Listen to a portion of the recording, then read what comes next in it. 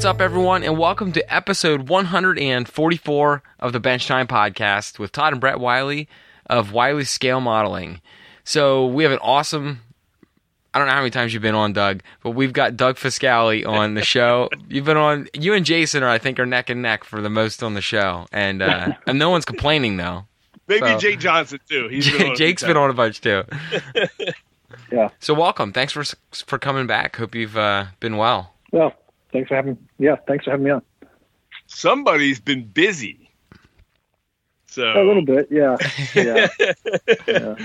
Actually, it's kind of late though. I'm 2 months late on this actually, but yeah, I was Well, and you know what? It's 2020, so we get it. You know, it's the way it is. We'll write it off on 2020. Right, but so it's we're going to talk tonight about the Atlas Gorge. So I get the gorge part because I've seen the photos. We're going to talk about this. Mm-hmm. It's a limited run kit. Is it limited run, right? Yes. Yes. Limited run. I know some people say limited edition, but it's always been limited run with you. Yeah. And I get it with the gorge because I've seen the photos. Where did you come up with Atlas Gorge before we get rolling? Well, the main structure, which is the big red mill kind of building in the background there, is it's a cartographer's building, which is a map maker. So it's map printing, it's atlases, it's globes, it's atlases. So that's how it's. Yeah. I'm sorry. Yeah. Marine charts. Oh man.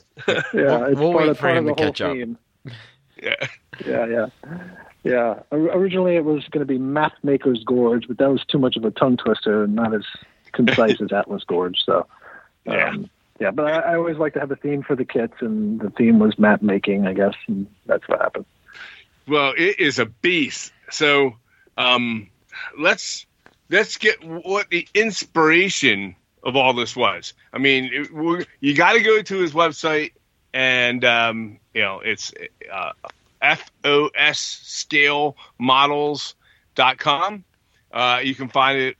Foss Scale Models on is Instagram and Facebook, and then there's even YouTube out there. So, and you can see a video of this thing. So this is awesome stuff. So I'm going to let you roll with talking about it. People need to before you start, pause your podcast right now. Get your butt onto Facebook, pull up the photos, go to YouTube, pull up the YouTube channel for Foss Scale Models, and then find it'll be probably the most recent video that he's produced, and it'll show you a video of what we're going to be talking about today. You do yourself that favor and listen to this podcast while you're doing that. I'm sorry to interrupt, Doug. I just think that's the best way for people to see this. No, that's no problem. So where did it inspire from? Well, it's usually a couple of things. The first thing is a theme. It's just the basic idea to hang everything else on, and like I said, it was this map making thing. I love maps. I always have, and I wanted to do something different instead of just another mill that makes chairs or furniture or fabric and whatever. Just a little bit more interest with the naming of it. So that was the first step. Maps. Yeah. Are you one of those guys that gets on like Google and I love doing that. And do the zoom in, get down to the road and ride the road. Yeah. I do it too. Yeah. Well, before Google, it was just road atlases. It had dozens and dozens of them from sure. All kinds of things. So it hasn't changed much since I was a kid. So that's the first step, is this concept, and then the second one is, well, what is it going to look like? So then that's always I always keep a file and books of old buildings and old mills and old places like that. So I have notes on things that I want to try eventually. Like this particular building has a really unique tower with the 4 dormers that are on the cap of the tower. So I wanted to do something like that, and then there's always the geography, which is, what setting is it going to be in? And last year I did Russ Rock Falls, with the big waterfalls, and I wanted to do something a little similar. And I came upon this photograph of another mill, and it might be in Blackstone, Massachusetts, that had these 2 concrete arches coming out of the wall. So the water was going under the building and then out into the river. And instead of the river, I added the gorge because I wanted some height. And so that's sort of how that happened. Oh, wow. And, yeah, so it's just, it's an addition of different things that, I keep not meticulous notes, but tons of notes and drawings and sketches pretty much every day. That's ongoing of, ideas and stuff. And it's just a matter of, which one do I like at the moment? What do I want to try? I want to try something new. And, you put it all together. So it's the building, the main mill building with the roof. Yeah. It's a mansard roof, which is my favorite. But then it has that extra piece that you were talking about on the top. Almost like a steeple. The peak. Yeah. That is truly cool. So now I have to ask: is the curve on the mansard? It has a curve. It's not just an angled mansard, as well as the curve on the Yeah, I guess you could call it almost a double mansard, where it does a bend before it finishes up. Yep. That's all laser cut, right? Like that's the way the kit comes. It's ready to be. Yep. Okay. That's awesome. Yeah. So for the tower section, usually if it's like a pyramid kind of tower, it's 4 pieces, 4 triangles on a square base, and they kind of fold up together. And this kind of does the same thing, except there's an extra bend. I love it. In the tower to get that mansard section. Those gables look like they're going to be a lot of fun. Oh, the dormers? The dormers, I'm sorry. Yeah. Oh, I always get that wrong. I always say the wrong thing. You always call them gables. I come in so confident, and then I'll call the gables dormers, and dormers I always get it wrong. Yeah. But yeah, no, those will be a lot of fun.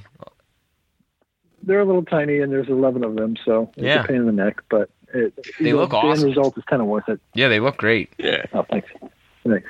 Yeah, he did Rush Rock Falls, and he put like what? One, I'm looking at it now because I have it. He put like 3 on the front or a couple others in different ways across the front of it, and it wasn't enough. So Doug had to go from like 4 or 5 to 11. To 11. Yeah. And it's not including the 4 in the tower, so there's actually. Oh yeah, true. There's more. Oh my word, yeah, that would be. Yeah. But great. Here's the thing: you learn you do 1 or 2, and you figure out how this works. The rest will come easy. Once you do the first couple, it becomes a process. Sure. Yeah, it's actually pretty. Sometimes it's easier than doing one complicated piece and just repeating something. Yeah. So, yeah. And I'm loving all the detail on the mill building. One of the cool things about the structure this time on this particular one, you usually do some kind of a roof, some unique rooftop or wall ductwork, I think. But this is the first time on one of your models I've seen the ductwork on the backside, where I don't know what you call that. The metal ductwork. There's some larger size ductwork. And it's got a couple of angled pieces. If you look back at a lot of Bob Van Gelder's South River model kits, he had done a lot of that kind of stuff, and I was so taken by that. And it just makes the kit look like, it's like vines are growing up the side, except it's all mechanical. Mm-hmm. Yeah, and in fact, you have it on another side. I'm sorry. Yeah, it's two different sections, so it just adds more life to the building because there's more stuff belching out of it, and Yep. Yeah. Oh, that's pretty cool. I love seeing that. And then on it, you also have fans in the windows, which seems to be something I have not seen on a lot of your last couple limited run kits. I love to see those as well. Something different. Yeah. There's a couple in there. It just breaks up the monotony when you have a lot of windows in one wall. So. Right. So I want to get into some of the other structures other than the tall red, the main building. And, in the past, you've incorporated a number of different businesses that go along with it, almost like, with the terminal, it was a whole bunch of self-functioning, not businesses, but self-functioning other types of either businesses or commerce store, just different things. And this looks like a lot of the structures are all kind of part of the same main company, and then there's a few little outliers. Is that correct? No, there's one extra building there's the main mill, and then connected to it by like a sky bridge is the boiler house of the main building.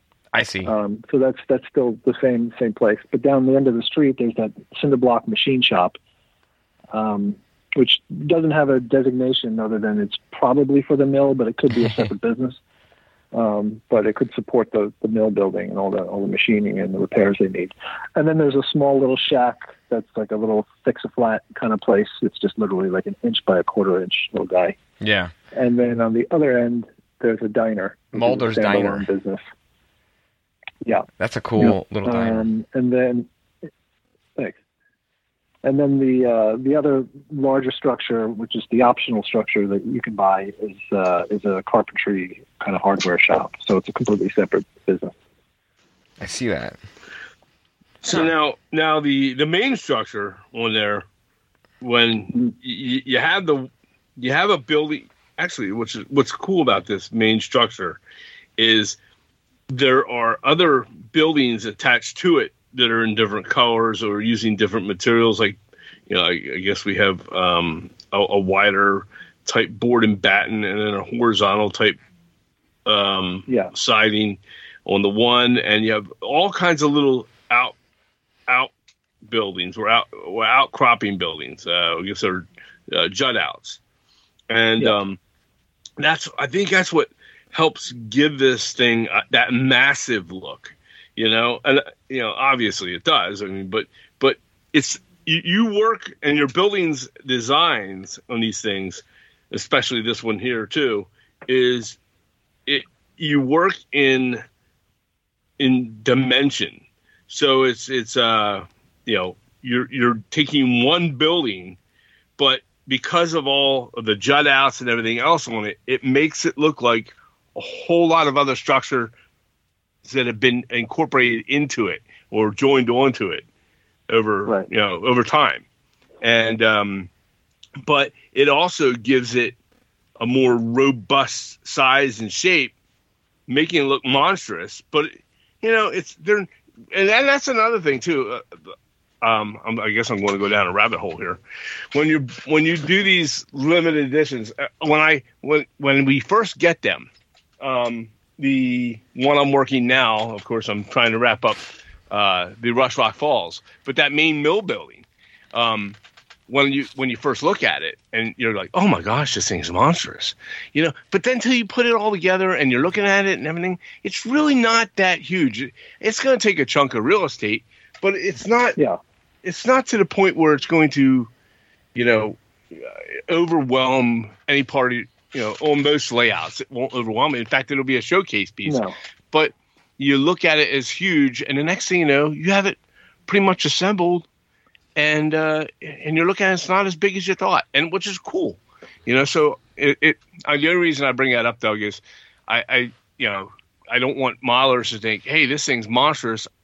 It's too intimidating for me. It's too big. I think the one thing after my dad's done one and I've done one now of your limited run kits is the walls are walls, windows are windows.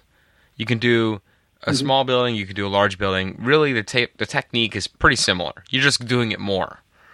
The thing where I immediately got a little bit overwhelmed, but it subsides once you break it down into smaller chunks with your limited run kits. The number of parts that are just there when you first open a box, it's like, whew, all right, now we got to digest this a little bit. But what I did was I figured out what went with what, and I just took separate Ziploc bags, kind of separated it into miniature, smaller builds, and I just worked my way through it. And I think that's a good way if someone's not done one of your limited run kits in the past. It comes with a lot. You get a lot of stuff in it. So if you're not used to that, break it down and just do it in small steps, and it goes pretty quick anyways. It's the same fundamentals you've done with other kits. Right. Yeah, I mean, I always think, it's really not much different than doing the one-car garage kit. Right. It's just a lot of garages and a lot of, stuff. So, and it's patience, that's building models. There's no fast way to build a model. So if that's what you're trying to do, then you're probably barking up the wrong tree. Right. Exactly. It's a time-consuming but enjoyable, time-consuming hobby. And even when I was building this, when things are going wrong, and I'm trying to figure out, well, what am I doing wrong with my modeling? Why isn't this coming out right? It's because I'm not spending the time. And it just, it takes time. If you want it to look good, it's going to take whatever it takes. Yep. So that's just part of the deal. If you sign on to building something this big, don't expect it to go quickly. Right. So. Yeah, patience is the big thing on that. Now, when you build when you design the structure with all the little outbuildings, or the jut outs that I'm talking about, those things, mm-hmm. Do you put it on and then look at it and go, hey, another one over here, another one over there? I mean, what's your thought process when you're doing it? Well, I get, you have the big red building, in this particular case, this big red mill. And I actually start with that, say it's just a rectangle. Mm-hmm. And then it's just kind of a game of addition and subtraction where you kind of pull a section out, that's a bump out or an addition, and it's got to look right. But at the same time, I do try to put some functionality into it. Like on this particular building where the tower is, you've got a loading dock, and then there's a bump out on the right, and that's the entrance to the building. That maybe it got changed over time and they expanded. So there's a staircase with some railings and a sign that's where you would enter it formally. And then there's other doors that are access doors and freight doors, but they kind of have a purpose, Mm-hmm. So it's not just a matter of just sticking on, little shed-sized buildings, but they do kind of mean something, Right. And there are different levels. Depending on how you want to make your diorama or when you're building it. I mean, you have different levels of buildings that are, the one may be up on a loading dock and the other one or up next to it. And another one you have that's up off a rock wall on the rear side I saw, which is really unique as well. Yeah. And that's cool. I don't know what that building's called, that unusually shaped building on the side with the big windows. That would be the boiler house where they power the building and more. Yeah. Okay. Yeah. So boiler house. I mean, that is a really cool structure. It's all done in the with the corrugated siding on it, and Now the base on that you put on is that concrete poured? Did you do that with plaster? It's made to look like concrete, and it's actually laser cut MDF. Okay. But the concrete lines where you would see like the form boards that made the concrete wall. Yeah. That's a technique Hal Reynolds showed me, and he's used on a bunch of some of his models. It's basically you paint a wall a concrete color, and you take some blue painter's tape, and then starting at the top, you move the tape down about 1/8 of an inch in HO scale, because you're figuring about a 12 or an 8 inch board that was used to make the concrete. Mm-hmm. And then you take a brush with the same concrete color and just hit the edge of the tape. So when you pull the tape away, it leaves that line that looks like concrete pouring between two boards. Oh. And then you just take the tape away, you move it down another 1/8 and another 1/8 and another 1/8, and you just keep doing that. And it's really convincing. I mean, you can make concrete, on anything. I never knew that. I've seen you do that on other models and wondered. We got a tip from Doug tonight, everybody. That's Hal Reynolds. That's Hal original. That's Hal Reynolds. Yeah, and it's brilliant. I mean, it's a great way to make you could paint a concrete wall just a concrete color, but with that kind of texture and look, it looks fantastic. Oh, so if you look at the wall where the two water features are coming out, where the railing is down into the gorge, that's also laser cut MDF with that same technique where I just painted it concrete, put some tape on it, and then just brush against the tape, pull the tape away, move it down, do it again and again. And it actually goes pretty fast. It takes a couple of minutes. And then once that's done, for that particular wall, since it's got moss and rust, I hit it with some dull coat or a fixer or something just to seal it, and then I put on the weathering stuff, the rust and the moss. And, so it's pretty convincing. It looks like concrete to me. Oh, yeah, it definitely does. And I've wondered it when I put together your last kit, your last limited run, the Rush Rock Falls that I'm working. I didn't know how you did that on there because it looked like I was like, I want that kind of So I didn't have that, but I had some kind of poured mold that we used, and I poured that in plaster, put it up, and I'm like, hey, it looks kind of like that, you know. But Yeah. but now here's that's all I had to do. Oh my word. Yeah, well, it's good because you can apply it to anything. I mean, you could pour foundations and just tape around it, and it's pretty forgiving. It doesn't have to look perfect because it doesn't. Right. So it's a pretty simple technique. Jeez. And that'll be explained in the instructions for this kit. Oh, cool. Nice. Cool. Yeah. Which is something you do really well on yours now. Now, speaking of which, the gorge itself, you haven't, like last time, are you going to talk about how to do the gorge itself? Yeah, and the waterfall. Right. The waterfall techniques are similar where I use that thin thread. It's called sulky thread. Mm-hmm. And you put it between two nails. You put two nails in a board, and you tie the string, and you basically make like a web of this string that's all horizontal because the nails are in the board. And then you apply some clear caulk to it, let that dry, and then you cut it, and now you have sheet material that's water texture, like running water. Right. So you just, if you have a waterfall, or in this case it's got these concrete arches, I would first glue it to the surface of the river. So now this thing is standing vertically. And then once that dries, I use a hot glue gun. So it dries quickly and it dries clear. Then I bend it to the shape of the falling water and then hot glue behind it and then just tap it down on the surface that it's coming from. And then you you have a waterfall. So it's very simple, but it looks very realistic. Mm-hmm. And it's a lot of fun, when you're done. And then there's some white water to make it look rough and agitated. Right. That is a snow material from Vallejo. I'm looking for the bottle. I have it right here somewhere. It's just called snow. And it's just like an acrylic, white, clear, grainy texture. And you just kind of brush it on and you make the shapes of water shooting up or out and around. And after it's dry, you can put some gloss on top of it. It's a really good way to do it. Your water always looks fantastic. And like I said, I tried to duplicate it when I was doing my own in a similar way. I used a silicone. Caulk. And use that was actually something from one of your waterfront videos. I took that from, and I made it coming out of the pipe like that. But now I want to get the snow stuff too.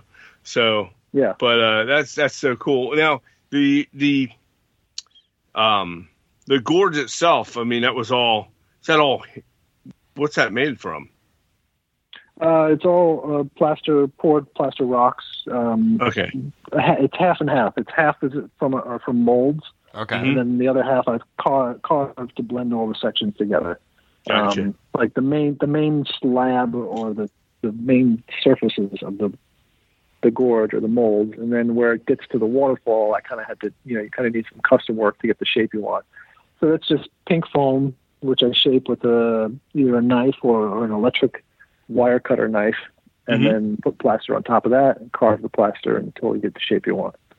Oh, because I wanted a rock in the middle where the water is kind of coming around. So, that's where the molds are great, but you can't always get the shape you want. Right. So, you do both. Huh. Sweet. That gorge is what's the overall size of that gorge? Like, what's the dimensions if you could tell us? I'm right in front of it. I could tell you. From the concrete wall to the front is about 10 inches, and the width at the high points it's about 13 inches wide. Okay. And about a 6-inch drop from the street. Okay. Right. That's pretty good size. They're looking at it's like a wide shoebox depth. And it's great with this particular building. When I started sketching it, when you view it from the bottom of the gorge, the building looks even bigger and more towering, and it's a nice elevation change. Right. I love it.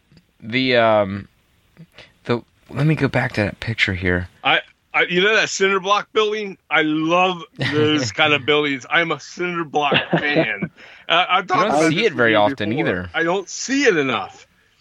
That is my favorite part of the kit for some reason. I loved how that turned out. I love cinder block. I love trying to duplicate the color to make it look like that, and I've had a lot of fun. Like you said, having patience. One time I built one. It wasn't your kit, I'm sorry, but I think it was Kenny Crump's kit. Yeah. He had a cinder block wall on it a while back, and I painted. I had more fun with that wall than I did most of the rest. And it was one of my favorite buildings to build, but I had the most fun with that single cinder block wall than I had with anything. Just trying to get the match up the old cinder block. So well, it seems simple. They're gray. It's white mortar. I mean, how hard can it be? But it was very difficult to get it right. So, Doug, I want to ask you on the top of the main building.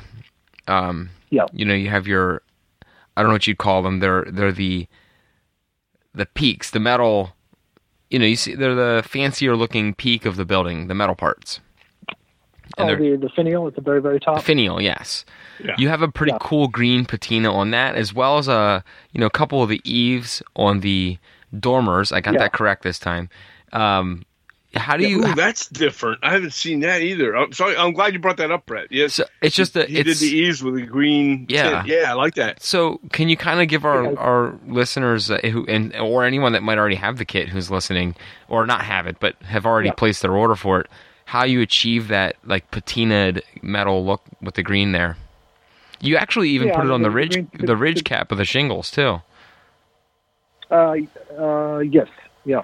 It's supposed to be patinaed copper, which turns, copper turns green after it's been exposed for a few years. So basically it's taking any medium green color. You could take like a Kelly green, like even a kid's poster paint green, mix some white in it, so you get like a pastel Easter kind of green, and paint the object that color. But then by itself it's too flat, so then I go back and dry brush it white to highlight some edges. And then after that, I've been taking the AK Interactive Dirt, Dust, and Deposits, which is a tan, earthy wash, and very thin and with mineral spirits, just to, it just makes it a little irregular and not so flat. And I just put that on top of that same copper finish, the green patina. That's pretty much it. So it's making the pastel green color, which you could probably even buy a pastel green already mixed. Pistachio mint. Yeah, exactly. There's pistachio mint by one of them. I have it. Yeah. So just paint whatever's copper that color, dry brush it white, and then add some grind to it. And I wanted something light, so the dirt, dust, and deposits is pretty subtle. It's a tan, earthy, dusty wash. So that's it. Huh. Well, it looks. So the finial was. I had my friend Leo at Crow River. I had him make that for me because I wanted the finial to be special for this tower. It had to be a nice, nice decorative piece. It looks a little bigger than your normal finial that I've seen on other ones. Yeah, it's got like a bigger ball on the base. Yeah. When it's such a focal point of that roof.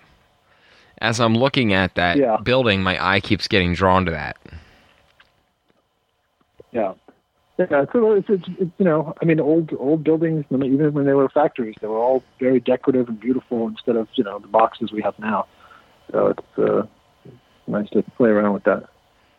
Right. I mean, believe it or not, back in the day, people had pride in their most of them were family-run structures, or they were family-owned, and your success and wealth was shown. Not that they were egotistical, but your prominence. It was more of a status thing. Yeah. Yeah. Exactly.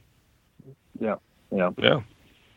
So, I mean, even back then, I'm always amazed at when you watch a period movie that's in the 1800s or even the early 1900s.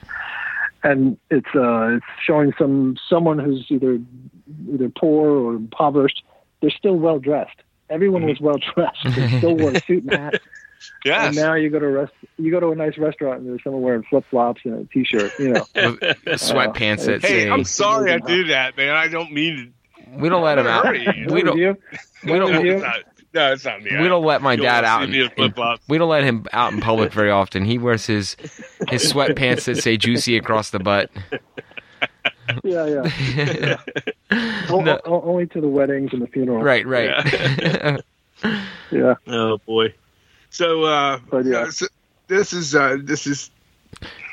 the next building I wanted to talk to you about was the hardware store, which is also another. Every one of your buildings is unique, and the hardware store is. I mean, I've seen other hardware stores, but not like this because it's got a foundation to it as well. And the back, and off the back side of it, it looks like 4 other buildings attached on haphazardly. It does.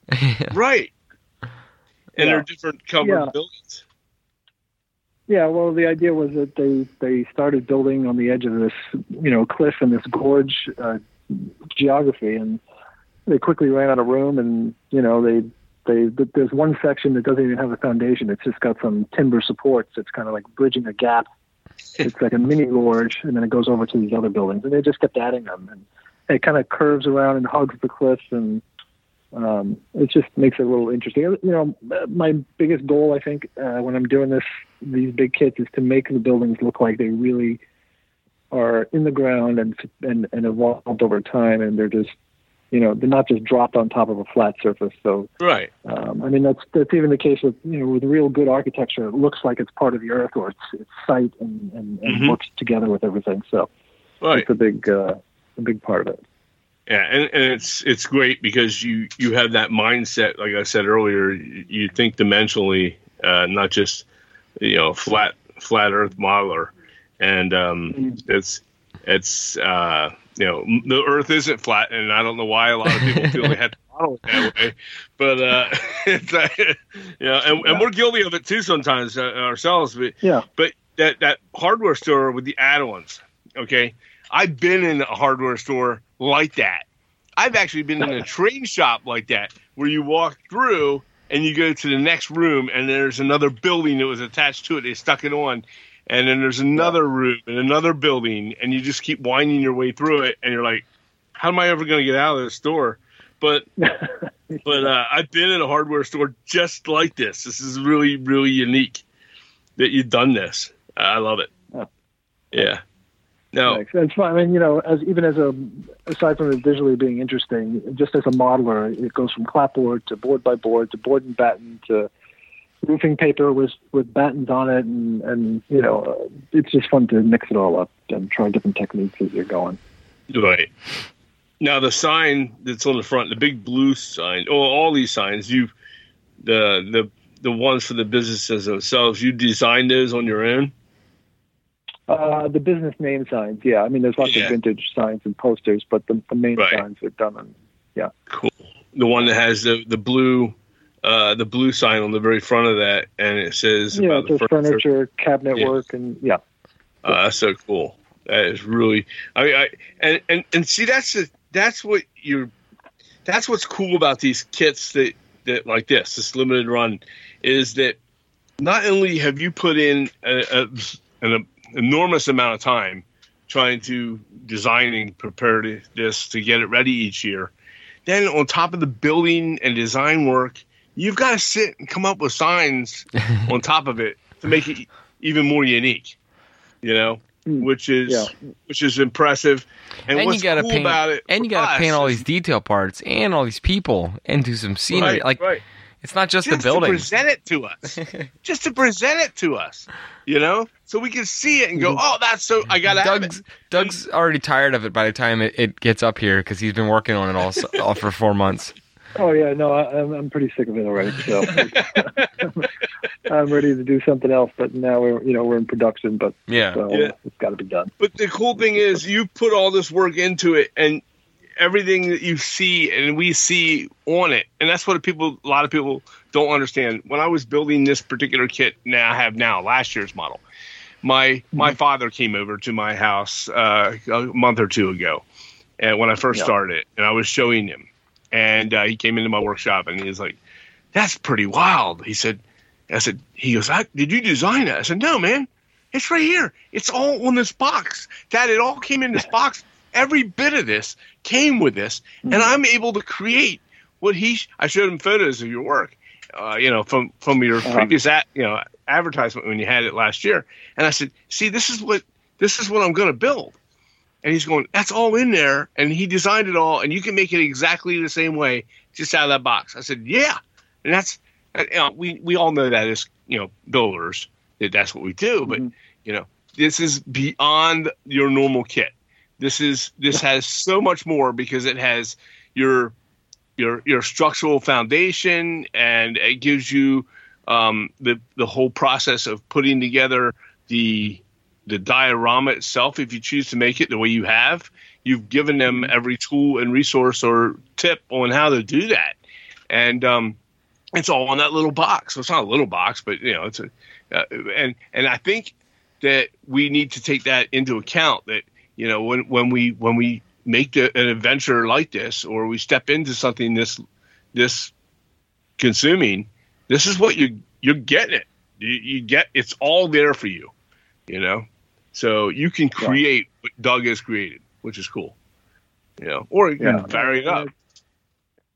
Yeah, I mean, I always like seeing someone do something different to it too. So, and I'm sure that's what Jason's going to do when Jason Jensen gets this. He's going to change it into something completely different, and he'll do it in one night. So we won't have to wait too long after he gets the kit. He'll be up for a week because he'll have 6 pots of coffee that night. Yep.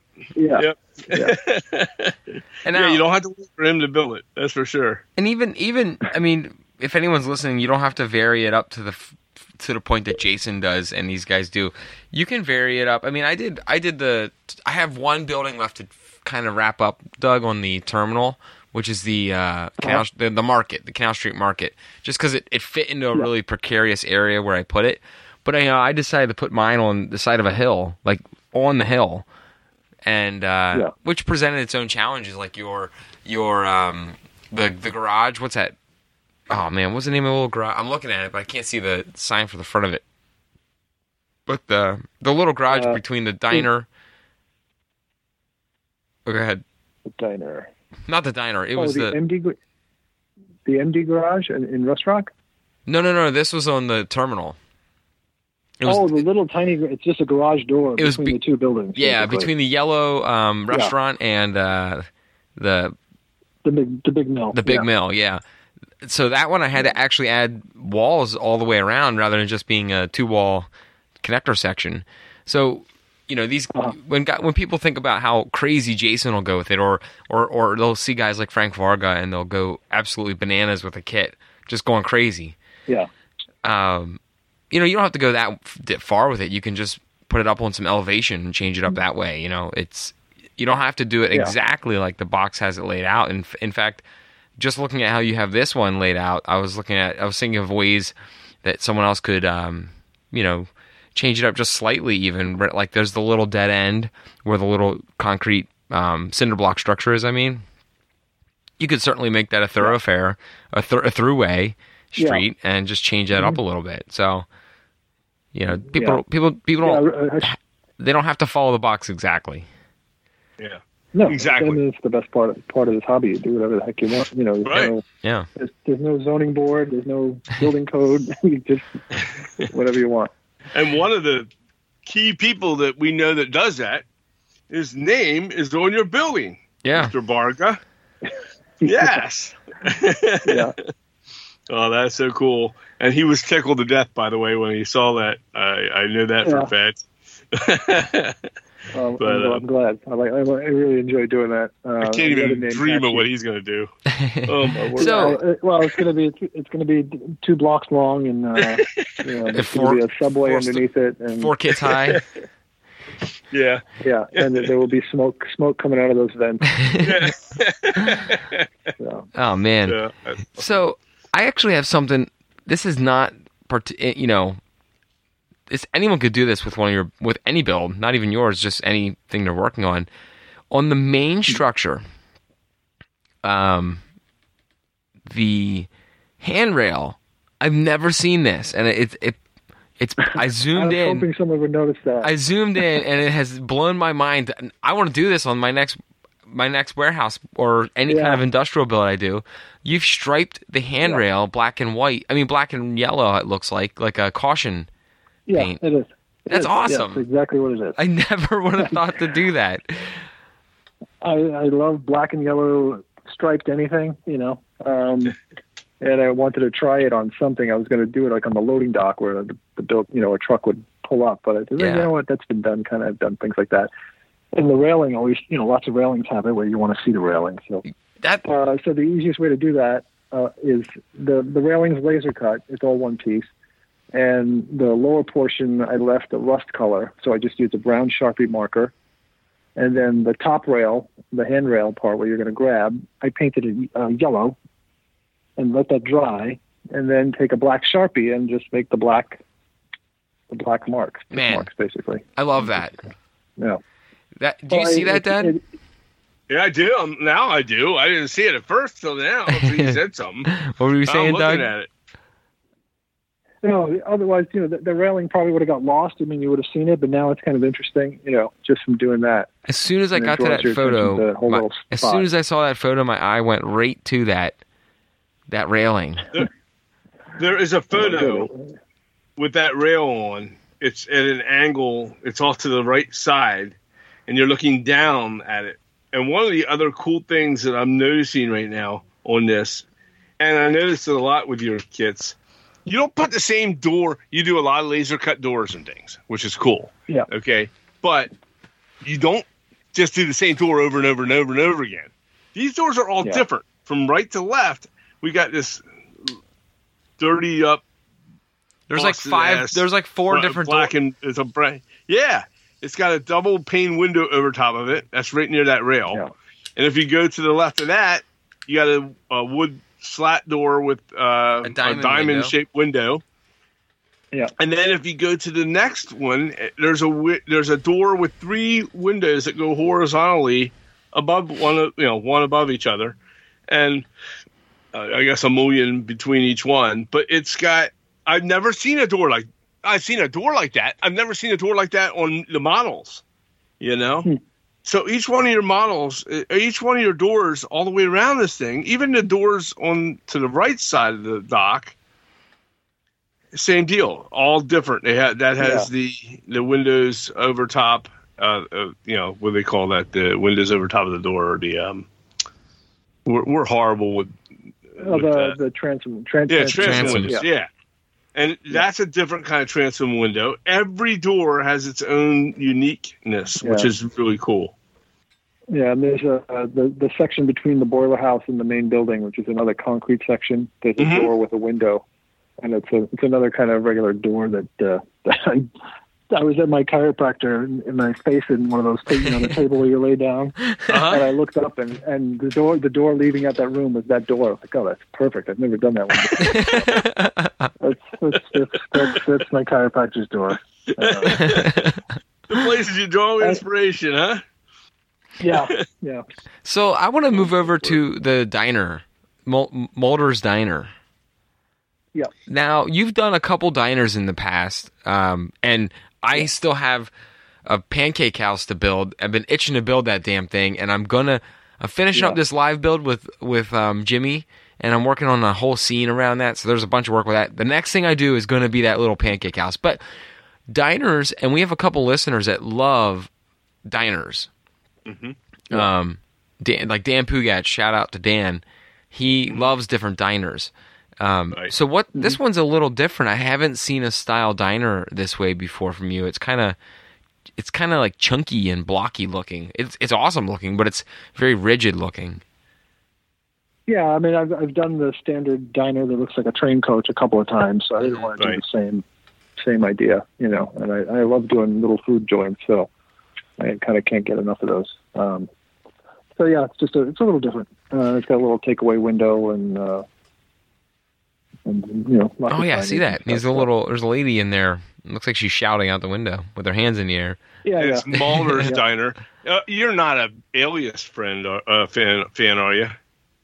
Oh, I think you mean X-Files, but X-Files, yeah.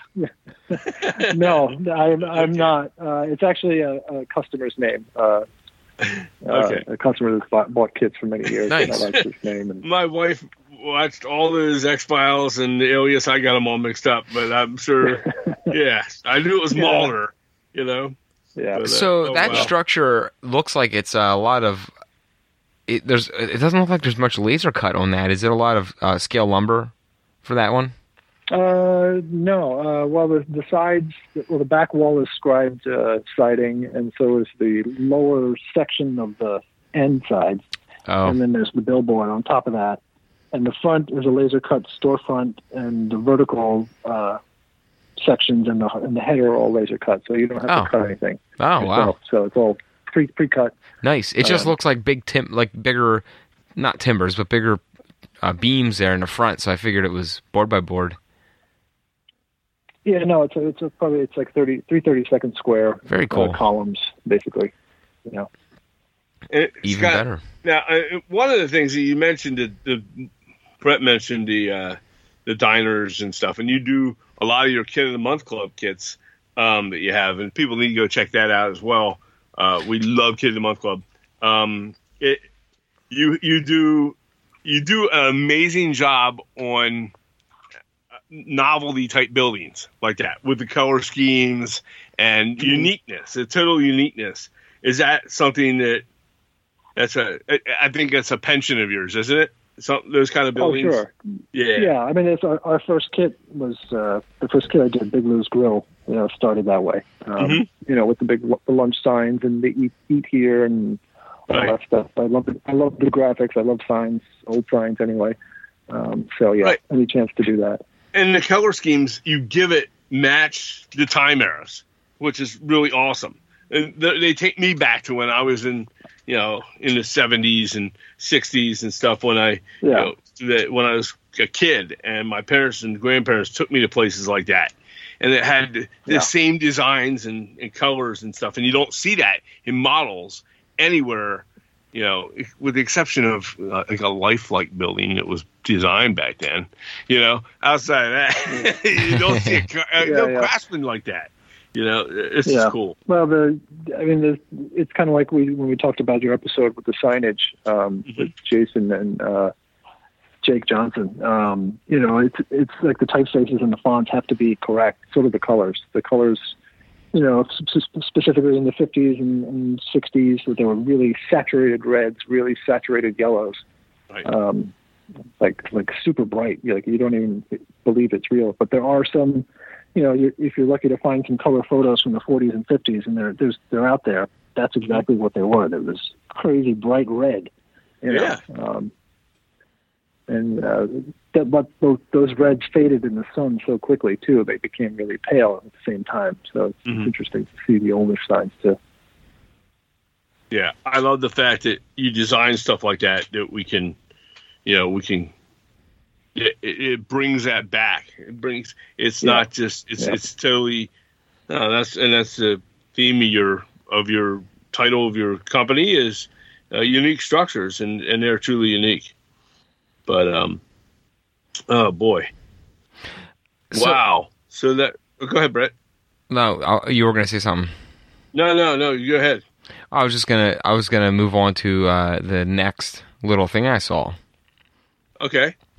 And that is so you have this is something I don't think I've talked with, we haven't talked with you about this in the past, but not just with this limited run kit, but all the kits that you do and a lot of the bigger kits you do, I see a lot of variation in the tar paper roofing that you have. So the one thing that I've started to try to do, and I've seen, I actually took it from you when I was looking at your photos here, when I was working on the terminal kit, is to try to change up the color of the tar paper roofing. Yeah. So the one thing I see a lot of people do is use black all the time as a default for everything, for tar paper. Yeah. And on here you have some greens, you have on the other structure you put some red tones or rust looking tones in your tar paper. Can you kind of talk about your variation and color choices when you're doing rolled paper roofing? Yeah. Or rolled roofing. I guess it's not all tar paper. Some would be rubber. Yeah, but it would look the same, I guess, in NHO. It's basically, strips that are, 3/8 of an inch wide or so. And but basically, it's like all the other building materials. You want to add as much variety as possible. If it was all black, it'd kind of look kind of boring. Mm-hmm. And then even within the black, you could do different shades of black. Like for a regular black roof, I've been trying to use. I'll spray paint it black with a matte black, flat black spray, and then I'll take a gray, medium primer gray, and just kind of mist over it, and then go back again with black again until you get that kind of speckled tar paper look, and it just, again, it adds more variety. So once you start cutting up those strips out after you've sprayed that sheet of paper, you've got a real nice palette of different strips of paper. And then when you start putting them next to each other, it breaks up the monotony of even a black roof. And then if you're trying to make something that looks a little, that was repaired over time, maybe they had some red roofing and they didn't, go through the expense of finding the match to black roofing, and you just mix it up. Right. But generally it's black, red, and green. And some gray, but other than that, I don't know what other color you'd try to do it. But even the green, I'll spray paint it like a sage green spray paint, and then spray black over that, so it kind of gives it that textured, speckled look, and you just keep playing with different shades of it, and the more the better. I like that. It just, it changes the roofing look. I think a lot of people, and I was guilty of it too. I know my dad did it too. We did black. When you get rolled paper roofing or rolled rubber sheet roofing, use black. And when you do it the way you did it, it has a lot of. It's very subtle variation, but when you start to look deeper into the colors that you choose on the roof, even when you do black, you have a lot of gray speckles or a lot of variation in the black rolled paper roofing or rolled rubber roofing. I've tried to avoid black in the last 2 years, as a straight black. I mean, right. I tried to go with like charcoal or there's one called soft black, and it's got like a little brownish hue to the black, and I've done pretty decent with that. But yeah, I mean, the straight black all the time, you can overdo it. But yeah, I think that's great. I love seeing different colored. I love what you did with the reds and different shades of reds. It's not, like you said, it's not just one. It's not just the same, like, brick color red. It's it's various tones of reds, and each sheet's different, which is sweet. Yeah. Yeah, I mean, the roofing, I'm not the first person to say this, but the roofing is one of the biggest things we see on a model because we're looking down on everything most of the time. So it's a big part of, it should be something you really consider, not just an afterthought. So it's worth looking at. Again, this is where Google Maps comes in handy too, or if you're looking down on Google Earth, the satellite view of. Yeah, and the satellite view of buildings and stuff is a great way to see things. Yeah, I have a spot on my roof where I had to re-shingle, and I used what I thought was a match. And I've Google Earth down to my roof, and there you could tell the difference of where I re-shingled roof. Yes. Yeah. Definitely. And that's funny. You have to get out your big dry brush and just kind of blend it together. It'll be fine. A giant can of Dull Coat to seal it up. Yeah. Huh? So Doug, I want to ask you because I think a lot of people see what you do, and everyone sees what the final product is whenever anyone's looking at a photo, whether it's on our website or your website for your e-commerce store, especially the finalized products that you see, on a shopping site. We have the luxury of doing this because we work live, and sometimes we really goof some stuff up on our live videos, and we are very Yeah. we're very upfront about it. But what are a couple challenges that you ran into when you were doing this? And now, obviously, you were doing it. You were doing the first run of it, so you're doing the first build. But what are some things that people should, just keep in mind when they're working on this? Maybe some snags you ran into as you were working on this one. Well, I guess the biggest one is arranging the buildings and kind of getting your geography and the elevations, the right height of things and so forth. So I did play with some mock-up cardboard shapes, basically, of the same buildings, and you just kind of play with them, kind of like building blocks, and Right. I push them around, or I'll take one away and put it back, and I mean it's not as easy to explain other than to say it's right when it looks right. So when you're arranging your buildings, don't when you rush know. to glue it down. Yeah. Don't be in such a rush to just get this one down. Just get them all done, each separate structure, and just kind of play with them. It's a lot easier to just move around than glue it down and try to pry it back up without destroying it. Which I have done in some cases where, not this kit, but, it's the nature of modeling. Right. You don't like it, you tear it up. Yeah. And it's just cardboard and foam and stuff, so it's not a big deal. But, so I for some reason, this particular kit, I was very conscious of taking my time. I was like, again, I said it earlier, if something was going wrong, I was like, why is it, what is my problem here? What's going wrong? It's like, it's because it takes time. I'm not giving it the time it needs. And that's exactly what it was. It's like the only way to, like those 11 dormers, the only way to make them and make them right is it's going to take as long as it takes. It's not 5 minutes. Right. Yeah. And that's not to say you can't model fast. I can model quickly, but some things you just gotta just get through it. I can attest to that.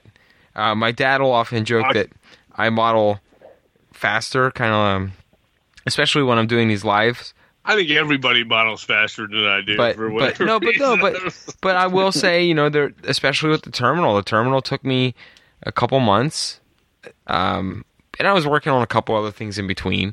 And I still actually have I still have the one building to finish, actually. So technically not 100% finished. I'm like 90% done. But still, there's moments where you hit some speed bumps, and you have to just kind of take a step back and look at it. And this is with any kit you do. Just take a step back, look at it. Yeah. Don't force it just to get it out of the way and over with. If you got to put it away and set it aside for a week and work on something else and come back to it, sometimes that moment of genius will come back to you when you're working on something different. So, My thing about your... I was just going to finalize up on that question was, the reason I asked that was everyone sees, Doug's final work, and it's always outstanding. It's always outstanding. But I just kind of wanted to see if there were some things that you were working on, like you said, with those dormers or anything like that, where, people don't understand the full story behind it. It takes a lot of time. It takes a lot of patience. You don't just whip these things together overnight. You're just as much of a modeler as we are. As far as, you're still... I can... I didn't mean to say, like, skill-wise. I just meant, you still run the same snags that all of us do.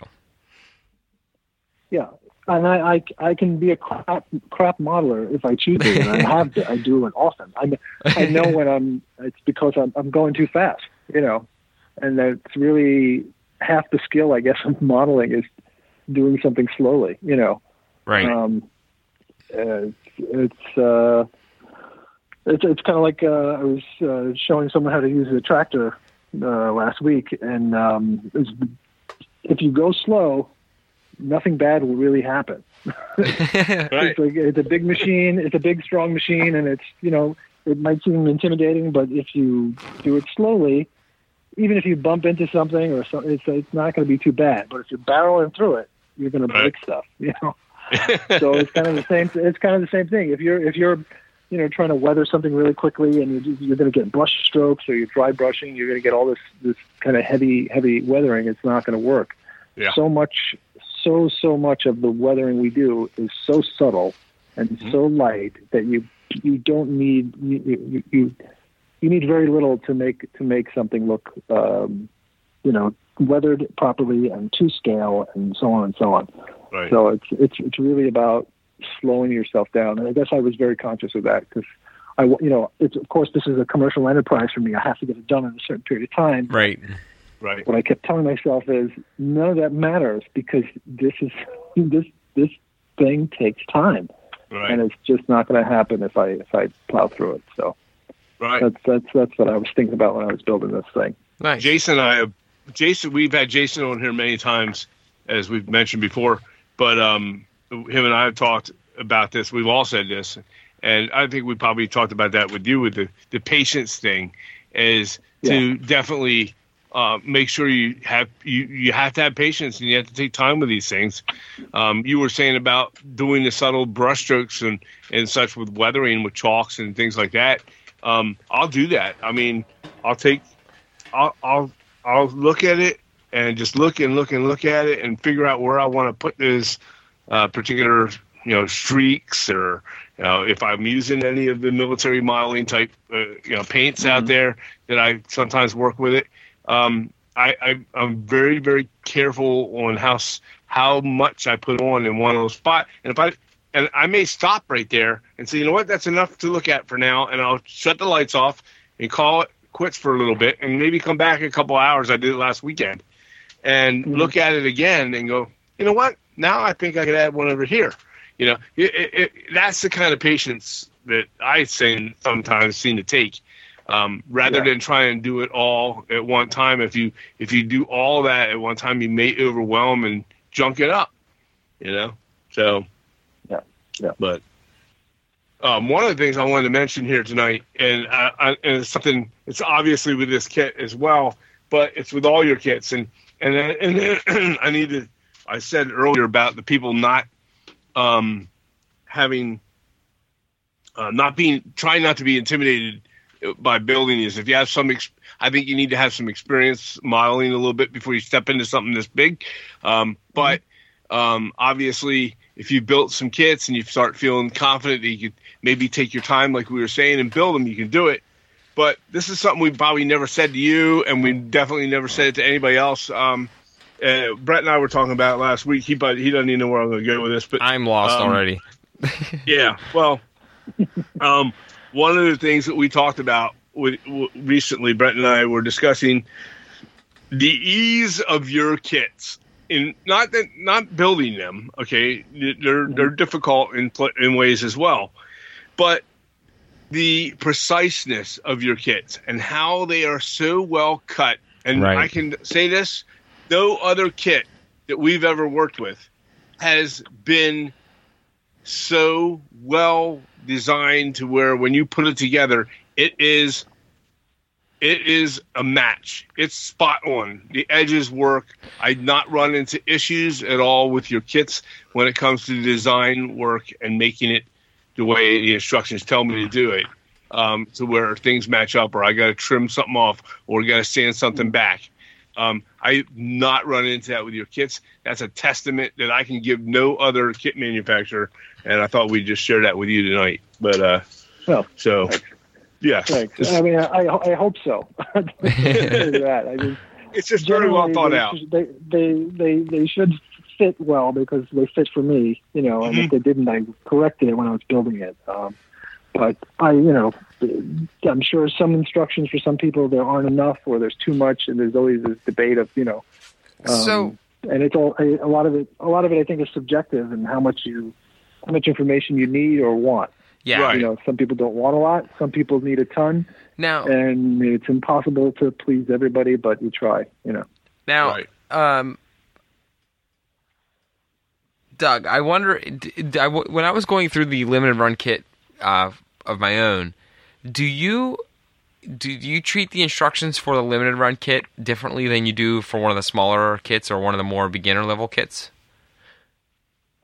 I don't think so. I mean, you need the information you need, whether it's, for the one-car garage, there should be enough information to get you to complete that thing, and so on. So it's just, they're bigger because there's more. Right, right. There's not much different about it. I kind of, I was just wondering because I felt like, I didn't know if you would leave room for interpretation of, like, kind of seeing what people would come up with at all in your kits. Sometimes I noticed you would leave little, not hints, but like suggestions to try things differently, and I noticed that quite a bit in the terminal build, at least. Mm-hmm. Yeah, I mean, because if I stumbled upon it while I was building it, I will, I would want to share that because someone might find it useful. Or you don't necessarily tell them how to do it two or three different ways, but you say, hey, well, you could also try it like this to achieve a different effect. I've seen you do that a couple times with different instructions. Yeah. Yeah, and I'm sure I'm almost positive there's a group of people that will not even look at the instructions once, and you just start building. But that's great. I mean, if that's I mean, I've done that with other kits on my or you buy a tool and you assemble it, and you don't even look at the instructions, and right. Most of the time it works, but sometimes you person yourself, you really should have looked at the instructions. But I've been there where blind squirrel finds a nut every now and then, and I've not read the instructions the entire way, and it comes together perfectly. And then there's times where I am 3/4 of the way through a kit and going everything. Yeah, you're like, damn, I gotta undo all these walls, or I gotta do. I wish I just read the instructions the first time. So sometimes it's a kind of a coin flip. You luck out or you don't. Yeah, that's just a discipline some of us have and some of us don't, and I don't often. So, When you tell them to do the roads in the directions, I guess you covered that. What did you use there? I used the AK asphalt. Okay. For the surface of the road, but I put it on top of. I've been using cork. Okay. Sheets of 16th-inch cork, which you can buy in rolls, and I use 3M transfer tape to kind of secure it down. And for some reason, it's got a little bit more grab to it than just putting it directly on the pink foam base or whatever you're using for your base. Right. And it's just got a nice texture. It feels good when you're troweling on it, like you're really grabbing it. Yeah. I did make one mistake that I'll never do again, and I used foam core under a portion, the raised portion of the diorama. I needed an extra 1/4 of an inch of height, and I didn't have any plywood, so I used foam core, and it's horrible because it's not solid. It's not a solid foundation. It's just so flimsy. Yeah. And I really regretted that. So next time I'm back to if I need something like that, I'll use plywood or the cork or. What did you use to weather your road? I use again, I go back to the AK dirt and deposits, dust, dirt, and deposits. Oh, okay. And I kind of blotch that on in little random patches, and then I bomb it with mineral spirits to let it bleed in everywhere. And then for some streaks and cars going by, it's just black chalk. Yeah. With a brush and just kind of, blow it around. And then maybe there's some light gray. And I just keep, again, it's one of those things that's just got to look right. And I try to fade it away because straight out of the can or the jar, the AK stuff, it'll look like a new road. And I certainly don't want that. Yeah, well, that's what I got now, and I asked for my own selfish reasons, so I'm sorry. No, I mean, it's a nice black material, and it's got that sparkle that asphalt has, but it's too new looking, so you got to really bring it down. Yeah, I put it on this diorama over here, and I was like, man, how do you weather it? Because I was trying to do it the way the one book was telling me with the AK, and I'm like, no, you kidding me? Oh my gosh! And it wasn't turning out now. So I was like, I'm asking Doug because he got it to work. Well, the AK has a video just for that asphalt. They make a little road section. Yeah. And everything you need to know about making the road and weathering it is in that 10-minute video. So if you find it, I actually have it. If you go to my website where the asphalt is to buy, in the description is that video. Okay. And basically it's the same technique I try to use, Oh, nice. Yeah. So it's pretty simple. You just got to, copy what they're doing. So now the kit itself, the overall kit, tell us how it's sold. I mean, you said, is there an extra building you can? No, there's not an extra building you can order to it. It's the. I'll let you tell it. Yeah. Well, there is an extra building. That's the carpentry shop. Okay. Gotcha. So that's optional. The basic kit, or the main kit, I guess, is the big red mill with the boiler house, the machine shop, the diner, and that little tire shack. So that's the basic kit. That's $375, and then the carpentry shop is an additional $75, but it's probably $105 value. So it's a good deal to buy it with. There's a lot in that little. That's a heck of a kit on its own by itself. Yeah. Yeah. And then the concrete, the laser cut walls that are the concrete arches on each side of the structure where the river goes through. That's an option too. That's $9 or $9.95, I think. Mm-hmm. And I did that separately because I know not everyone's going to do that same scene. So right. There's no reason to add $10 to the kit. If you're not going to need it. Sure. But if you want it, it's there to purchase. So that's a more than reasonable price for something like that. Yes. Yeah. Yeah, and the arches, the way it works, it's kind of a trick where obviously the arch doesn't go all the way under the building. That there's no tunnel. I mean, you certainly could do that with some PVC pipe or something if you wanted to, but the arch goes back about a half an inch. But the laser cut material is only 1/8 inch MDF, so there are 3 sections of just the arch part that you stack up to make that depth set back about a half an inch or so. So it gives you an illusion of, and then you paint it flat black and it just kind of disappears into the dark. Oh, wow. Yeah. That's so cool. That's, like I said, that's pretty neat. And like I said, that extra structure, that's a bargain for that price for what you're getting out of it. That's a decent sized structure too. Yeah. Yeah. I mean, overall, there's a lot crammed in there. I think it's a really good value. I tend to put too much in there, but it's just because it's my own person. I want it to look a certain way, and if it means that there are 2 extra buildings, it's worth it to me. Right. So, is definitely. I found that you just for the amount of man hours you'll put into your model, and you break it down per dollar, it's a bargain. It's a steal. Yeah.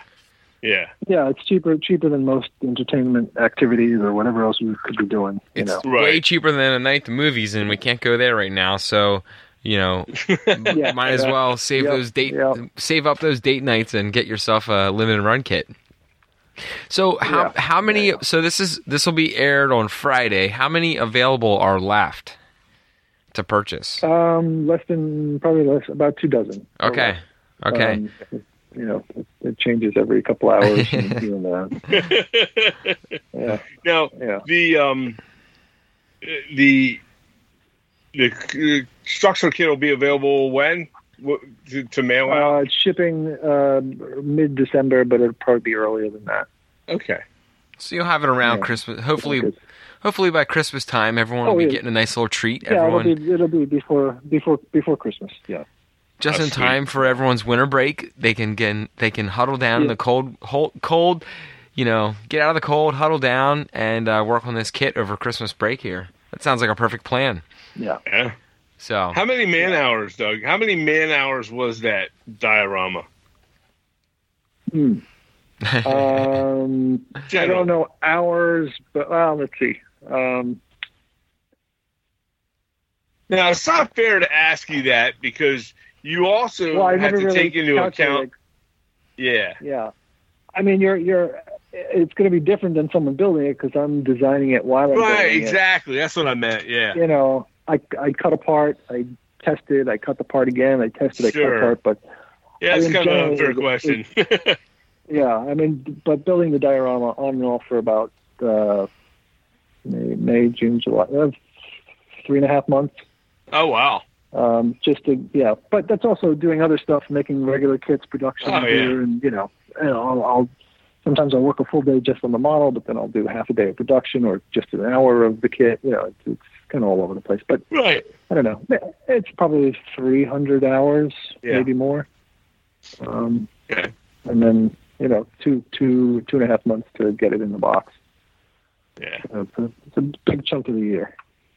Now I got a question for you on scenery. since we get a tip out of you here today. A while back, I was Brett and I went and we made a big purchase on scenery material. I contacted you privately and asked you about some of the things you like to vary it up with some different companies' scenery, which is what we did when we ordered, and we got online and I think we went to Scenic Express. We ordered a bunch of different things from different manufacturers and had it all sent together. And we have it. We've been starting to toy with it.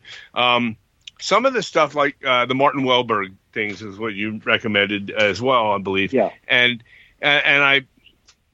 some of the bushes on that are made, or some of the shrubs and things that I bought from there. We bought a bunch of Martin stuff. It seems a little on the taller side or larger. So how do you go about breaking it down for HO scale to where, I don't know if you notice it looks a little large? Well, I mean, a lot of that stuff is you have to you give it a haircut, basically. Yeah. And because you'd rather have more than have less, because there are 10-foot, 20-foot bushes and trees, and so it all depends on what you're doing. But I generally just, most of those little groupings of bushes and twigs are kind of mounted on a blob of glue, and I just kind of slice that off with a razor blade, and then kind of trim it, like you would a real tree to the size you want. I mean, that's kind of the deal. And then you can save the parts you cut off, and they're all good for something, sticking in cracks and rocks, and And it's gorgeous stuff. It's highly detailed for what it is. I mean, it's the Martin Welberg stuff is the best. It's phenomenal. Stuff out there. It's you can't make bad scenery with that stuff. It's like when the sill floor, the grass tufts first came out. I don't even know when it was. Probably 20 years ago. Before that, for 50 years, all you had was foam. Right. And when you photographed it, it looked like giant pieces of foam. Yeah. But once the little grass tufts came out, it changed everything. So it made your modeling so much better. Sure. And I always hear that it's expensive and it's this, but so is the kit. So why? So is a good locomotive. Right. Why spend all the money? You want them to all look. Why spend all the money on a good locomotive and good track and good this and good scenery and then skimp on? I'm sorry, good everything else, and then you skimp on the scenery. Right. I mean, you might as well put it on the old grass mat that we used to staple on the plywood. Which used to smell great. By the way, I don't remember. It was probably some horrible chemicals. Didn't it? It was probably some kind of lacquer paint or pieces or I don't know what. But my dad had that on a platform with just an 4x8 sheet of plywood that he kept every year after year, and he stored it away and had the grass mat on it, and it had its own little wacky little smell. I'm bummed that I've missed out on that experience there. Yeah. Well, I used to my childhood bedroom was big enough to have a bed and a 4x8 sheet of plywood. So I literally had just enough room. So I was sleeping next to it and smelling it as I slept, and I'm sure it did some damage, So that's why. That's the story. Yep, that's it. One other scenery question here for you on your scenery I'm looking at with your buildings here on this particular Atlas Gorge. You have some vines hanging off the one wall. I'm trying to find that photo again. Probably in the back. Yeah, on the back side, off the back of the the back of the big mill building on the stone wall. What did you use for vines? That's a Scenic Express product. I don't know who makes it. Maybe I could dig through my stuff quickly while I'm talking and find it. But it's a sheet material. And it actually has like little tiny leaf shapes cut out, glued to like some kind of polyfiber something. Yeah. You know what? I don't have the package. I just have a big. That's all right. But it looks like the regular grass stuff, but it's got little star shape, little leaf shapes glued to it. And they're probably technically they're probably out of scale. You know, the leaf is probably as big as your head. Right. But in O scale, it probably works fine. But, you know, for vines and stuff, it just adds to the... Yeah. It's just, and if you stack them up, overall look. Yeah. Yeah. Yeah, because I use that. I also use that leaf litter, which is basically ground up leaves. And if you took out a tape measure and really measured them, they're probably gigantic. But you know, if you just use them here and there on a rooftop or something, or in the street, they kind of work. Yeah. Well, that's great. But you have more questions? I could probably go on all night about this, but no, I mean, you know, there's a lot you have going on. The kit is a monster. I keep scrolling through photos as we have been talking here, and I've been zoning out. And I'm zooming in on like everything that I can possibly find. So I just have some fun questions about this one here as we go through it. Did you paint all these figures that go on this diorama? Or are you? God, no. Okay. All right. So you have the Celios approach where you're like, man, I would never get anything done if I painted them all. So, all right. No. There is one figure on there that was painted by Dave Ravella. Okay. He started the Suncoast Modeling Museum down in Florida. Mm-hmm. And he had given me a figure back at one of the Craftsman shows, and I stuck that on there. So that he's the guy walking down the street with the red shirt, and he's holding a toolbox on his shoulders. Oh yeah. He's the only good-looking figure on the diorama. The rest of the guys are out of the box. Well, if you looked close, if you were able to, I don't know if there's a picture where you could zoom in. I mean, there's different shades of blue on his denim. There's, you know, he's got eyeballs. He's got everything. But I that's where I draw the line with patience. I don't want to paint figures. Well, I saw something unique with figures since you brought up figures. I saw something that I've not seen in any of your other photographs of other buildings in years past. Is in the cinder block building, in those big giant windows, you have figures inside the windows. Yeah. Well, you know, the windows were so big that you'd see inside the building, and if there was nothing in there, it would kind of look strange. Yeah. So I also added some machinery, which is just a couple of bottle caps, junk from my, you know, and I just sprayed it all black and gray, so it looks like a silhouette of machines and whatever. And I stuck a couple of people in there. You mean you didn't make those? You didn't turn those bottle caps and the junk and stuff. Yeah. You just spray paint. You didn't turn it into a sci-fi diorama like Jason. That was crazy. With a couple tin cans and oh my word. Yeah. My word. Yeah. I should have stuck. Yeah. I was looking at the photo again of the railing that you did with the striped railing. You were fascinated. Yeah. No. Well, I went back to it. I thought, just let me be. Okay. And I noticed, and this might just be a something with the photo. I'm not sure if it is. There's a set of barrels that you have stacked: two yellow and a teal colored barrel, a blue teal. Yeah. It looks to me like there's a little bit of shine on those barrels as well. So. I don't know. You know, I didn't paint those. You didn't? Okay. Do you know Vilius? Yeah. Vilius. Yes. Yep, we had him on. He's probably painted half the castings on that diorama for me. So he might have painted like a little spill on the top of the lid. Gotcha. Well, yeah. I mean, he's really great. Yeah, I just saw like a tiny little like gleam of light off of one of the top of the barrels there, and I was like, man, did you put some kind of or it could just be my sloppy modeling. It could be glue. It could be, you know, anything. I don't know. No, I like those barrels. They're nice because they're bright, and I think that's something I do wrong with my barrels quite often is I paint them like dull colors off the top a lot. So I think, you know, doing some brighter stuff like that on my detail parts is a good idea.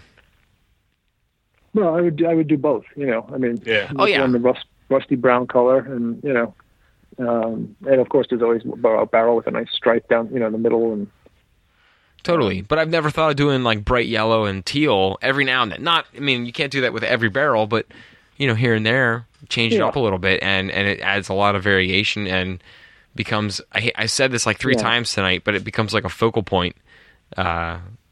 Just because it's not normal. Yeah. Well, it also is. I mean, I am kind of a little choosy about where I put what barrel in front of. Like on the loading dock, there's a yellow barrel. I'm not going to put a red barrel in front of a red wall because then you kind of lose the value of the detail. It just disappears. Right. And again, the teal is against a white wall, not a blue wall. So you got to be a little strategic about it. Yeah. And Vilius does an amazing job he's always done great things with details and just they're beautiful. I mean, I love getting a package from him because it's probably like Christmas for you because you're like, well, what do you get? What? It is. What kind of surprises are in here? It is. Yeah. Very cool. Yeah, that's so cool. Well, that's my questions. I mean, I could go on and on and on about this. Yeah, but we covered a lot of it here.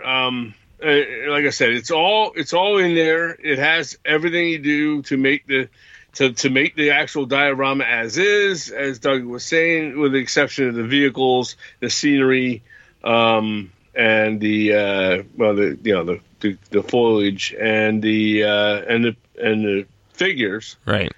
He has the rest there. There's a lot of detailed parts that he has as well, as far as the castings. There's a lot of castings. I'm sure there's a lot of castings, right? More so this year. I've started to make my own masters and my own parts, and we're making our own molds here now. So we've added a bunch of stuff. And one of the cool things about your detail parts in these kits is it's not that it has to be a ton of castings. One of the cool things about these is Doug makes a lot of laser cut details on seats that you can assemble yourself that are and that is they come out every bit as nice as the castings, and a lot of them are multi-layered, so they end up looking just as detailed or just as they're just as much work because it's not just a flat thing. It's cut on a flat a flat piece, but it might be 3 or 4 layers, which really adds to the depth of that detail part. Yeah. Yep. So and when you're doing those detail parts that are like that, that are laser cut, it becomes like an adventure. He'll have the directions there, and he'll say, "Okay, I got to cut this one." And you're looking at the other detail parts. There might be 100 on that thing, right? And you're like, "What the hell's?" Especially at the beginning when you're real early on, and you're looking at, "What the hell's that over there? What's that over there?"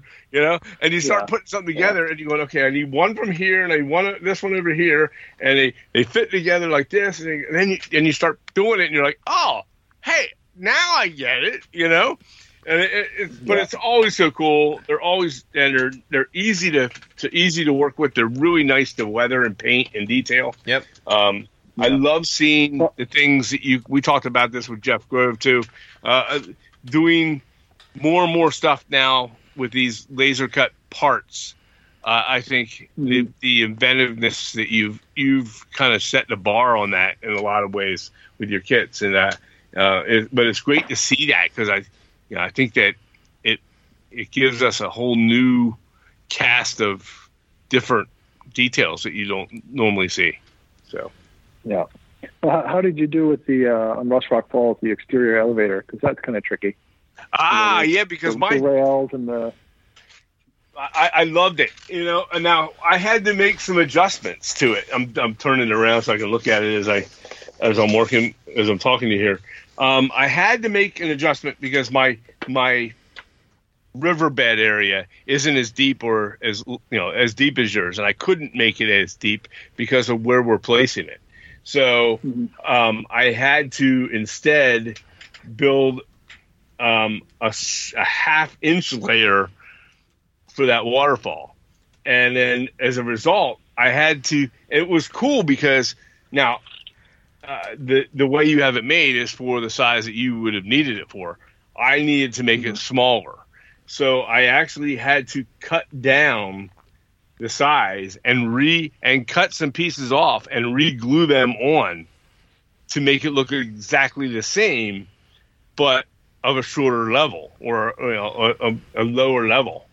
Okay. And it worked out great. And it's one of those pieces that you look at on the kit and you go, or once you assemble the structure and you say, "Oh, that is awesome. Where do you see something like that?" It's an eye catcher, you know. Not everybody catches it. I showed this to younger people, and they have no clue what it is. Okay, and then I showed it to my dad and my boss. He's an elderly gentleman, and they were like, "Oh, that's great. That thing shuts the water back or in and out of the mill." I said, "Yeah, exactly." You know, they got it instantly. You know, but I showed it to some of my younger friends, and they were like, what is that?" You know, they didn't even notice it, really, to be honest with you. Yeah. But you know, it's eye catching. It's a great detail part. That is extremely creative. It's probably one of the most creative things that I've seen on your kits. So yeah, that's awesome. Now I noticed too that this mill here is, as most mills, a lot of mills are, focused on the generation of water power to make it work, which is cool. Yeah. Yeah. Well, there's also the boiler house, so it might have been maybe they started with the water power and then they added the boiler house, but I'm not that picky as to, you know. Yeah, the details. Yeah. Yep. So, but okay, well, that's awesome. Like I said, I think we covered. Is there anything else you think you need to add on this thing? I don't think so, other than it's disappearing. So if you do want it, think about it soon. So hop on it quick. Yeah, definitely jump on that. Get that thing ordered. Put that thing. If you're listening, you have your have your wife nearby, and you want this thing for Christmas. Tell her to get on it. Get on it now. You know. Yeah. But this is awesome, and we love having you on. And it's also when things aren't. Mm-hmm. I just wanted to get on here again. Again this year, it's available for international, Canadian, and U.S. orders. Right. So there's 3 separate product links, depending on where you're ordering from. Yeah, it's just to make the shipping charges easier and simpler and each other. Right. Sure. That's awesome. And like I said, we love having you on, Doug, and we appreciate you being here tonight with us. And thank you. It's been a while. How long has it been since we had you on? I think we had you on in the spring. Yeah, I think when we did the signage episode. Yeah, yes. Yeah, the signage episode. Yep. And that was chaotic. But and then Frank got sick right in the middle of it. But hopefully Frank's feeling a little better. Yeah. But this is episode 144 now. Is that what you said? It is. Jeez. We have not missed, except for the very beginning. Where we took a week there just before we really got our feet wet with making these, and then we haven't missed it. We've been on every week consecutive, every week. You know, for those, crazy. So is that about 3 years now? Yeah, it'll be 3 years this November. Yep. On episode 156 will be 3 full years. Yeah, yep. And we had some other people that did podcasts that we were talking to, and they told us they do it on a monthly basis, and they said that you'll never be able to get enough content and be able to do this on a weekly basis. You guys are setting it it's too much, and but we were able to do it. There's some lean ones.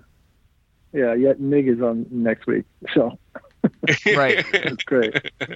Yeah, I mean, and we've had 50 some different guests, something like that, and every one of them's been unique in their own little way. Some great ones. All of them were great in my book, and it's just legends. I mean, we've had some legends on. It's been a lot of fun. Yeah, and I think it's. Oh, go ahead. Sorry. I was going to say it's absolutely what the hobby needs. I mean, Yeah. I mean, if a week doesn't go by where someone tells me about they saw something or listened to something on the podcast, or they saw something Jason built, or as much as I dislike Facebook a lot, there's a lot of good stuff about it. For the hobby, it's fantastic. Good. And the podcast, it's just it just really helps, because all I've been hearing for 20 years is that the hobby's dying, and there's nothing truth. There's no truth to that at all. I don't believe that one bit. Nope. It's just changing. No. No, I think it's growing actually. So it's. I think it's blowing up. Doug, Yep. when we were on, Yeah. and I this will be my last thing here, and actually 2 last things. When we were on the live builds this past week, especially I saw more on Tuesday night when I was on working on the Foscale fishery. It's just Foss Fishery. No, it's not. The box says Foscale fishery. I'm looking at it right now. It's No sitting kidding, in front of me. Yeah. Okay, Anyways, I'm sorry. My Anyways, bad. sorry for the sorry for the family squabble here. We must have had half a dozen or 8 to 10 probably people out of the 70 that were watching that were commenting saying, you know, this is the first time I picked up a Craftsman kit and this is awesome. I'm loving this, and where can I find other videos? And I've never seen that many people on a live or any of our stuff saying it was their first one. So it's definitely not going away. I mean, every time we do this stuff, there's new people joining us. Yeah, so. and one was a 15-year-old kid. I mean, it was great. Just Yeah, he got one on was- there and he was talking to Jason, and he got to talk to all these. Jason has been going on and helping us with, you know, just kind of monitoring and answering questions while we're Him building. and Jason and Jake and Dave Kruzak were on there giving him a whole bunch of places to follow, and it was awesome. He's brand new Yeah. to it, and so I love seeing that. That's great.